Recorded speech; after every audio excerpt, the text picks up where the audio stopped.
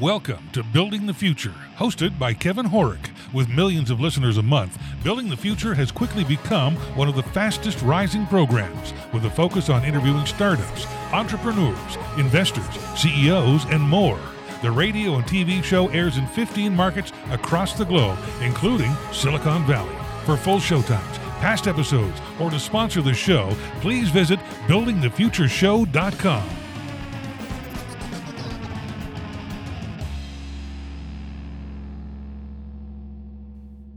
Welcome back to the show. Today we have Darshan Bathija. He's the co-founder and CEO at Bank of Hodlers. Darshan, welcome to the show. Thanks so much for having me. I'm really excited to be here. Yeah, me as well. I think what you guys are doing at Bank of Hodlers is actually really quite innovative and cool. But maybe before we get into that, let's get to know you a little bit better and start off with where you grew up. Sure. So I'm born and brought up in Coimbatore in India. Okay, It's very a cool. really small town, and I actually got to live a fairly technology-free life. And my childhood was quite eventful in the fact that got to spend a good amount of time just with my peers growing up, and decided to very early on that I enjoyed science and engineering, and then I decided to move away from Coimbatore because the education quality wasn't quite as high, and I moved to the capital of the state of Tamil Nadu, which is called Chennai, Okay. for better coaching, so that I could get into a premier college, an engineering college in India, and I ended up getting into this university called BITS, which is the fifth best, the top five engineering schools in the country. Very cool. So what made you want to go into engineering? It was primarily because I really liked disassembling and reassembling all the devices that were around me. I was a curious child while growing up, and engineering was really exciting to me, primarily, specifically automotive engineering, because I really used to like the Top Gear show that Jeremy Clarkson used to host. Right. Yep. And even though that was leaning towards the comedy side of describing automotive engineering, it really got me interested from very early on. Very cool. So you get out of school. Walk me through your career up until co-founding and becoming CEO of Bank of Hodlers. Sure. So I got into an engineering program, and fairly early on, I realized that the career paths in engineering didn't really take me to where I wanted to be. And I decided that I would like to go on and explore different career opportunities. Okay. And with that, as any curious student, I mean, I had a lot of free time. I spent a significant amount of time experimenting with multiple options. Of course, management consulting was one such career option, but I didn't pursue it as seriously. I always saw it as, okay, if I don't figure out what I wanted to do in engineering, I could probably do a couple of years in a management consulting firm for me to get more time to figure things out. But fairly early on, I realized through my stint there that I really liked finance. And I decided to study for CFA, and I cleared a couple of exams by the time I was through my course. And that opened up multiple financial company opportunities. And I ended up joining this NBFC, which is a lending company in India and also a private equity fund. And this was based out of Mumbai in India, which is the financial hub of the country. And I was an investment associate over there for straight out of college. And I didn't stay there for too long, in all honesty. The second I joined there, I realized that I was on the right side of capitalism my entire life. And it let me dive into the specifics of how I came to that realization.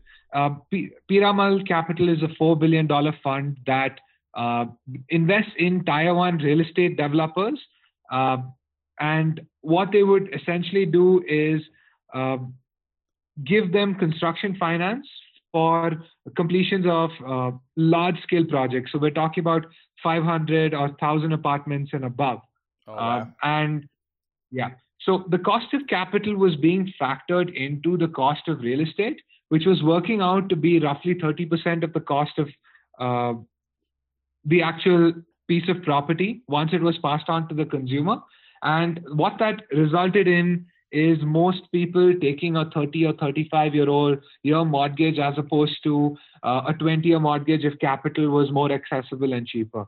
So with this, and when I say capital not being cheap, I mean Piramal was returning 24% on their $4 billion fund, Wow. which essentially meant that returning $1 billion a year with 5 people in the investment team.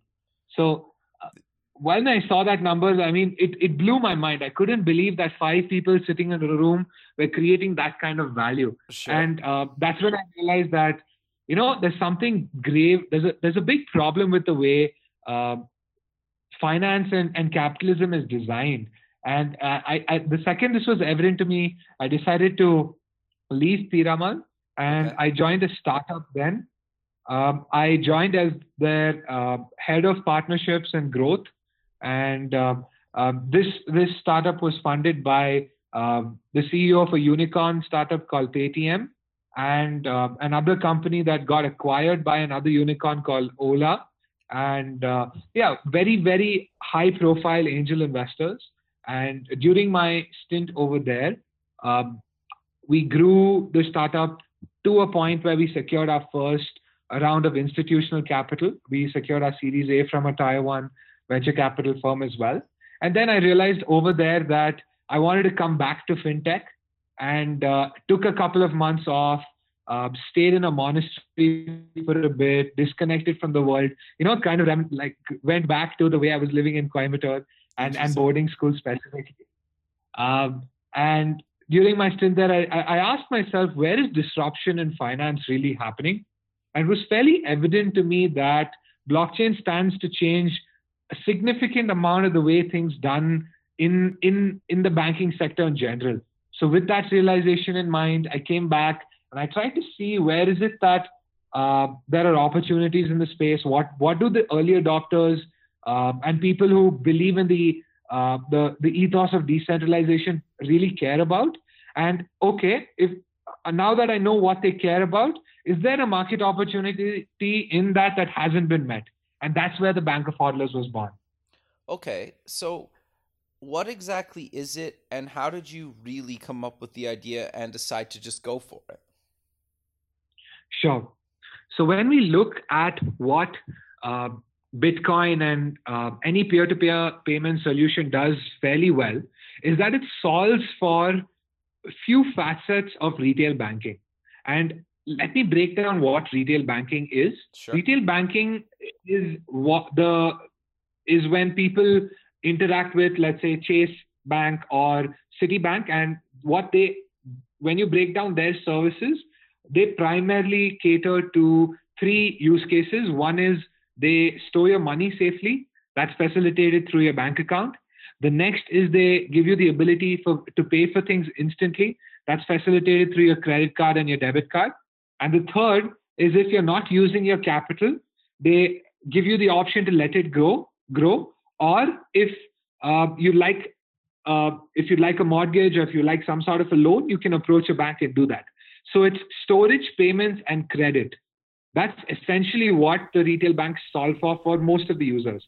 And when we looked at what Bitcoin and cryptocurrencies in general do fairly well, it by design solves for storage, which is inherent in the wallet structure that's built in, as well as payments through a peer-to-peer fashion, right? Yeah. But what it doesn't do by nature is that if your capital is lying in one place, it doesn't escalate. I mean, outside, the price fluctuation versus the dollar or any other currency, you're not really growing your Bitcoin holding if you're keeping it in your wallet. And on the other hand, if you're credit worthy and you don't have, there is no inherent system of getting access to credit. So with that in mind is why we've built our first product, which is the platform where users can borrow and lend against their cryptocurrencies, and soon we're extending this to other digital assets such as your index funds, your stocks, your bonds, and your mutual funds and the like. Okay, so walk me through actually getting on the system. How do I go about doing that? And then walk me through maybe a couple use cases of how people use your platform. Sure. So today, if you own Bitcoin and you need capital, let's say you have an unexpected expense, you only have one option. You can go to an exchange and you can liquidate your holdings. You have to book the profits that you've made, and you can expense the remaining. But that's not the options you have with traditional asset classes. So if you own real estate, let's say you own your house, you have two options. You can either sell it or you can go to a bank and get a mortgage. Right. We're opening the second option up. So for a user who needs capital, today you can come to the platform, deposit your cryptocurrencies, and get a loan against that within 30 minutes. So it's an extremely simple use case. And on the other side, if you have capital that you're not using, you can, and as opposed to you earning 2 or 3% on your capital, I'm not sure how much you make in your savings bank account in the US, but on the platform, you don't really have to convert it to any currency. You can make anywhere between 7 to 9% per annum in the dollar itself. Oh, interesting. Okay. So I come to your site, I sign up for an account, I transfer my currency into your platform, and then I can get loans and kind of do a bunch of stuff around that? Yes. So just like how you would typically use a wallet where you have to sign up with a company to get a wallet, sure, you can use the wallet on the platform. Okay. And this is an interesting wallet by design. Okay. Yeah. And you can also get a loan and you can also earn interest. Okay. Very cool. So for people that maybe don't understand what a digital wallet or cryptocurrency is, do you maybe just want to quickly explain the two just so people understand fully? Sure. So PayPal is a really good example of what a digital wallet is. Sure. PayPal is a system of a peer-to-peer wallet structure where they give you a balance, and it's think of a wallet or the entire wallet structure as an Excel sheet with one column storing your balance, and the next column storing your username, and the third column storing your password. Bitcoin and other cryptocurrencies are just like that. Instead of you having your balance in the dollar and your username as your email ID and your password as the password you actually store, a Bitcoin wallet is exactly like that, except your balance is in Bitcoin itself. You have a public key, which is equivalent to your email ID that you sign up, and you have a private key, which is equivalent to your password. The only difference here is that you're not actually dealing with a dollar. You're dealing with some sort of a cryptocurrency that's not pegged against any currency in particular. And the primary difference here, as opposed to PayPal, for example, is that it's not hosted by PayPal. It's hosted by many people at the same time, which inherently brings a better security system in place. Interesting. Okay, so I'm curious, though, to get your thoughts on just the crypto space in general, because some people obviously are 100% bought in, and I think a lot more people that maybe even aren't in tech seem to be interested in crypto a lot more. But recently, I think some people have gotten scared away from it a little bit because of some of the digital wallets and stuff getting hacked and other things around that. Do you want to talk about security around your guys' platform, and how do you make sure that what people put into your platform is actually secure? Sure. So that's a really, really good question. And security for centralized wallets is a major, major problem. And you might think that the best companies have it figured, since they're investing tens or hundreds of millions of dollars in technology you'd think that and I'm sure they have the best engineers out there, but um, no system is 100% foolproof. Right. And like you can pick even the best exchanges, right? Within the last 12 months, there have been extremely reputed exchanges who've been compromised somehow. And sometimes, it's an engineering problem, but sometimes it's also the fact that the bad actors in the space figure out how to pretend like they are actually the exchange and hence fish the passwords out for users. And from a security standpoint, a centralized structure is always going to be vulnerable. And Right. we have designed it in such a way where not only are we not storing your key if you opt out of earning interest, so we don't have your key at all. You're the only one who can sign the wallet and sign the transactions. And every time when you log in for the first time, we force you to create a wallet password, and that essentially decrypts your key. And we don't have access to that passphrase. And what that means is, if you lose your password, the downside is that you can't access that wallet. But the upside is, no matter what happens, you're the only one who has access to your funds. And if you do end up lending to the platform, how we've structured this is that it's a multi-signature system. So not only do we need to sign a transaction, one of the two parties, either the borrower or the lender, needs to sign this as well. So it's called a 2 of 3 signature system. So that's what we've done in place. That's what we've put in place for this to work well. And we're evaluating very strongly, working with third-party custodians who are far ahead in terms of figuring security out. And we should make announcements on that very soon. Very cool. No, it's interesting. So just so I'm clear, okay, so I create an account. I say I want to borrow money. Who am I actually borrowing the money from? Is it a third-party bank? Is it actually you guys, or is it somebody else, or how does that work? Sure. So since we're a platform, we have lenders and borrowers on it. Okay. And we don't differentiate between institutions and individuals. Of course, if let's say there's an institutional player coming and lending to the platform, they get an account manager and so on. But the experience is exactly the same. And so when every borrower comes in, they get capital from the liquidity pool that we've assimilated from multiple lenders. So for a lender, not only is the loan syndicated, it's also collateralized. So as a borrower, you pledge your Bitcoin or any other cryptocurrency for that matter, and you borrow capital from the platform, because again, finding out who is it that you're borrowing from and at what rate, this shouldn't really vary from a case-to-case basis, right? I mean, if let's say there is a need for credit, we try to simplify the user experience completely, where you deposit funds in your wallet, you automatically earn interest if you've opted in. And if you'd like a line of credit, you have to probably just tell us how much is it that you'd like to borrow. And within 30 minutes, it ideally hits your bank account.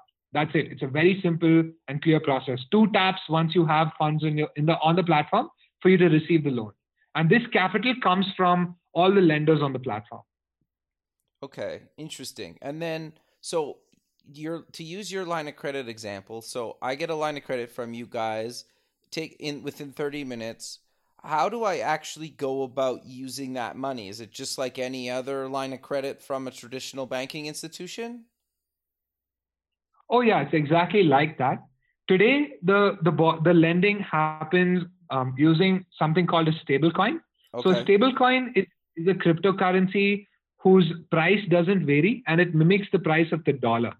So it operates on a blockchain, but you mitigate your price risk once you're adopting it. But very soon, once we acquire the relevant licenses from a region-to-region basis, we're going to deal with the direct currencies of our users. So very soon, if you are based out of the US and you're taking a loan, we'd probably just ask you to also enter your bank information so that the money enters your bank account, just like a typical loan. Okay, interesting. Okay, so if I want to be a lender on the platform, how do I go about doing that? Today, if you'd like to be a lender on the platform, you can lend cryptocurrencies. So this would include your fluctuating cryptocurrencies, which would be most of them. It could be stable coins as well. And what we're going to open up very soon is for you to be able to lend using via an ACH transfer to a corporate account, and you'd see that money on the dashboard. We'd create a wallet on your behalf. It would display the balance that you'd have. Think of it like recharging your PayPal wallet. Okay. It would be exactly the same experience from that standpoint. Okay. And then do I have a minimum and a maximum amount of money that I can lend? No, there are no caps. It's completely open as long as you're submitting your KYC information, because that's something that regulators are really wary about. You don't want this money being misused, or you want to ensure that this money is coming from the right sources. As long as we are compliant and the users are compliant from a KYC standpoint, there are no restrictions. Okay. No, that makes a lot of sense. So I'm curious to dive a little bit deeper into how you actually got the platform built. Did you guys raise some money? Did you bootstrap, or walk us through actually funding the first version or two of the platform? Sure. So we're bootstrapped till date, and we're still closing our first round of funding. Okay. Sanju and Sanju is my co-founder. Both of us have infused a significant amount of our savings into building the platform, and it took us. I mean, we started mid last year, and we got a private alpha out sometime in January. Okay. And based on the feedback we received, we had to go back to the board and fix the user experience bit of it primarily. So initially, we were a one-to-one peer-to-peer payment platform without the syndication. And what that meant is a borrower had to jump through a few hoops to actually receive the loan, and the lender there were unnecessary barriers, is what we later learned. And with the information we received in January, we went back and we re-engineered our platform, and we launched it sometime in I think towards the end of April. So it's been up for about 45 days, and with that traction, we've seen significant amount of angel interest based out of Asia specifically. And where we've actually signed a term sheet, and we've started receiving money for our first round right now. Very cool. No, that's awesome. So you guys also are coming up with, or about to launch in the near future, what seems to be like a credit card. Do you want to talk about what that is and well, I'm assuming if you have a rough time range of when that's coming out? Sure. So we're trying to replace a retail bank for people who want to let go of the traditional banks. And when we looked at banking, there are a few primary verticals that we need to solve for, or a few primary services that we need to cater to for people to actually make that leap. So one is they need some sort of a bank account. Of course, a wallet is the first step, but you can't really make that your salaried account. So storage of money needs to be solved for. And the next is a payment solution that needs to be solved for as well. So when we looked at payments and how that works, if let's say there's a wallet structure like PayPal, and let's say your entire network has adopted it, it works fairly well.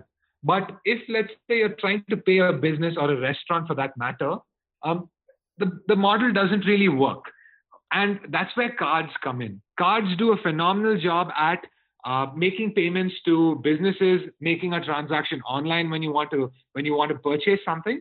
And that's where we see a card being the bridging the gap between ensuring that users don't have to really trade off any sort of an experience for them to actually replace the traditional bank. So expecting users to change behavior just to adopt a different kind of a technology is an unreasonable ask, according to us. And that's precisely why we're building the credit card system, because people are so comfortable with it. Yeah, no, that makes sense, and you're right. It's such a common thing, even if it is very archaic to want that, right? And so yeah, that's interesting. So is that coming in kind of 2019, or you don't know yet? So it's going to be most likely towards the end of 2019 or Q1 2020. It's Okay. going to be a function of when we get our approvals in place for us to issue the same. So it's fairly expensive to get the right licenses for this. And not only is it expensive, it also takes a significant amount of time. Sure. So we're in the process of submitting our paperwork, and we've been told by our legal team that it takes anywhere between 2 to 3 quarters. So Oh wow. the second we have our approvals in place, it should take us just a couple of months to start rolling it out. Okay. No, that makes total sense. So I'm curious to dive a little bit deeper into. Do you want to maybe talk a little bit about the space, the crypto kind of blockchain space, and obviously nobody knows necessarily where it's going to go. I personally think it's going to have a major role in the future. But do you maybe want to just talk about and give your thoughts on where you potentially see crypto and the blockchain going in the future? Absolutely. So before we can probably touch on where we see blockchain go, just to give context, Sure. let me just get into let me quickly summarize what Bitcoin does extremely well. Sure. And when I say Bitcoin, I'm really referring to any permissionless cryptocurrency solution. But for simplicity, let's just go with Bitcoin. Sure. For the first time in the history of the world, users can truly be owners of their asset. And this is without anybody's permission. So let me give you an example. Today, if you owned money in your bank account, and let's say the government decides that there is some problem, even though there may not be, they can close your bank account, right? They can tell the bank to clear your bank account. Similarly, if let's say you have a piece of real estate that is of interest to the government, they have a clear process on how they can seize that piece of real estate, right? Right. But there's nothing that anybody can do to really get ownership of your cryptocurrencies, and that's extremely empowering for a user, because you can be the owner of your assets for the first time. And with this in mind, how we see permissionless financial solutions going forward is that I think it's still fairly early on in terms of the adoption. I don't think it's near mainstream in terms of it being a viable payment solution for two reasons. One is technological scalability, and the next being the regulatory uncertainty from a region to region basis. But I think the technology scalability question is something that we have some of the best minds working on that. So it's only a function of time till we figure that out. And regulatory is the other side of it. And that's where we come in, right? I mean, if let's say certain governments don't accept cryptocurrencies as legal tender or as a currency, we treat it as an asset and we offer financial credit against that, and that's how it solves for payment in those regions. But interesting. What Bitcoin and other cryptocurrencies really solve for is a way for users to bank without the need to use any single entity, or without the need for users to really have permission from any government or the like. And we see we don't think the killer app for I would say blockchains, especially permissionless blockchains becoming mainstream, is built yet, or at least it's in the process of being built. And you can draw a parallel between what email did for the internet and what is that application going to be. And we think that application is going to be some sort of a payment solution. It has to be in the financial space because blockchains especially permissionless blockchains, do few things extremely well. And in any other use case, they're just a terrible database. They're a very inefficient and slow database. So those use cases come around um, decentralization of trust and decentralization of permission. And the direct example of or the most direct use case of this is in the financial world. And I think it's about time till we see disruption in that space. And there are a few really, really good fintech companies that are being built over permissionless blockchains, and we're extremely bullish on that.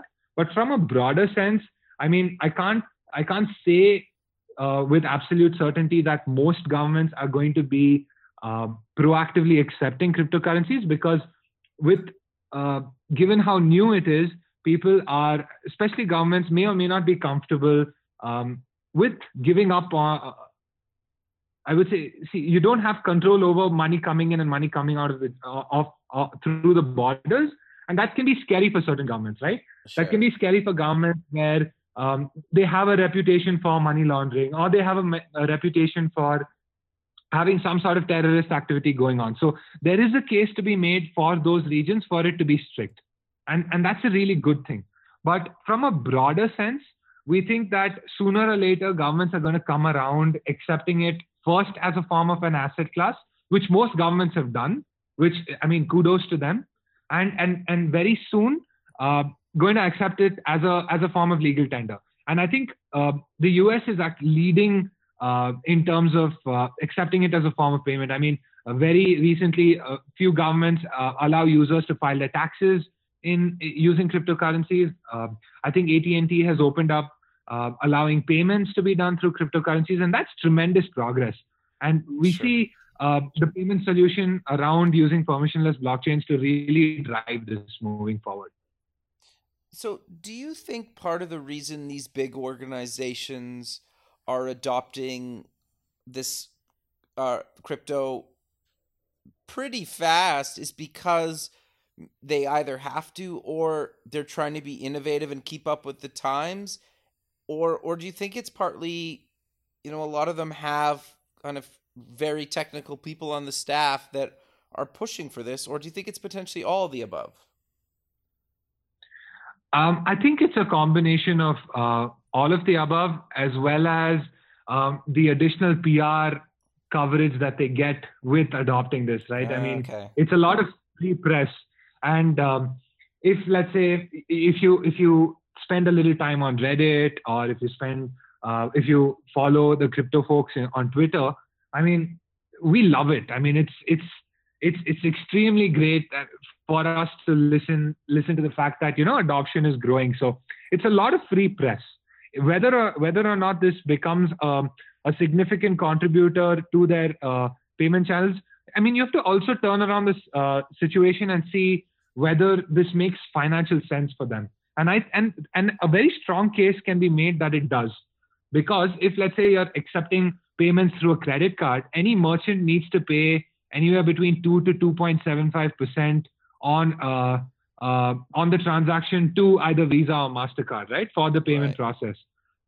And when you look at the fees associated with cryptocurrencies, it's a fraction of that. It's extremely lower, and it's much, much lower. So if, let's say, a business accepts a couple $2 billion a year, you're looking at savings in the range of, assuming 100% adoption, we're looking at savings in the range of $30 million. Yeah, wow, right? That's a huge number. Yeah. Yeah. But it's also, added to the points you mentioned, it's also the goodwill and the PR coverage that these companies get. Yeah, okay. No, that makes sense. That's interesting. Is there anything that you want to tell people that are maybe scared because of, the wallets getting hacked and stuff like that? Do you want to talk about some of the rationale behind kind of, well, everything can potentially get hacked, and people should kind of look past that and actually start putting their money into crypto? Maybe not like a ton of money or their life savings, but maybe even if it's, a couple $100 or something. Oh, yeah. So Regarding people being afraid of security vulnerabilities with exchanges, I think it's quite justified because exchanges do get hacked. And one has to factor in that we're still in very early days for the crypto world. And all I have to say for anybody considering adopting is try to use a wallet system where you have access to your private key, and preferably if the company doesn't, or if the company uses something called a multi-signature wallet, which is they don't have the complete signing authority to withdraw the funds unless you do as well. You also want to ensure that you're activating two-factor authentication on your wallets, which is the fact that you have to have your mobile phone around or some sort of a device around for you to approve withdrawals. Users definitely should, in my perspective, try using it. I mean, a couple $100. I have put in roughly 10% of my savings, and I think most people should have. It's a hedge against. It's a hedge against the current banking system. And if, let's say, you even put 1 or 2% of your savings in it, you never know, right? I mean, it's insignificant in the larger sense for you, which and the upside could be huge, because if, let's say, this tends to reach worldwide adoption and becomes as a ubiquitous form of payment, this is going to outstrip any sort of a return that you could get anywhere else. Sure. So the risk is you have to just mitigate your risk by following the steps, which is ensure that you have access to your private key or store it in a multi-signature account, as well as activate two-factor authentication, and have a little exposure just to try it out. You'll see that it's a significant. It's a much cheaper way to make transactions happen in general. Your fees are completely cut out, especially if you're making transactions overseas. My God, it's instant and it's negligible. The fees are negligible. It's really amazing. I would strongly urge people to just put a couple $100 and try it out. No, I think that's really good advice, but we're kind of coming to the end of the show. Is there anything else that you want to talk about or mention before we close out the show? Nothing in particular. I would really like feedback of the users. I mean, if you can write to me at hello@bankofhodlers.com with the feedback on the platform, where, I mean, we've been live for roughly 45 days and we're growing by, I think, about 3% of our user base on a daily basis. Wow, that's and great. This is all without any sort of a marketing spend.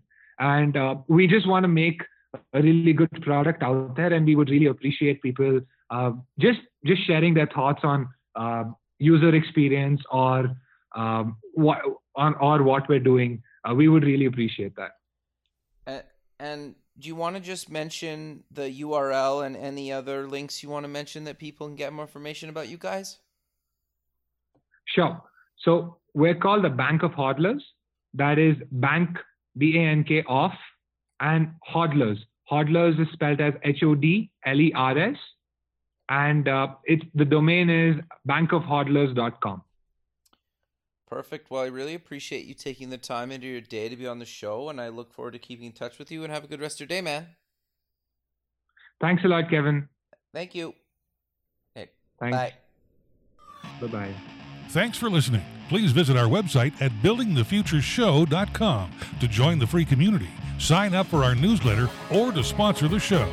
The music is done by Electric Mantra. You can check him out at electricmantra.com and keep building the future.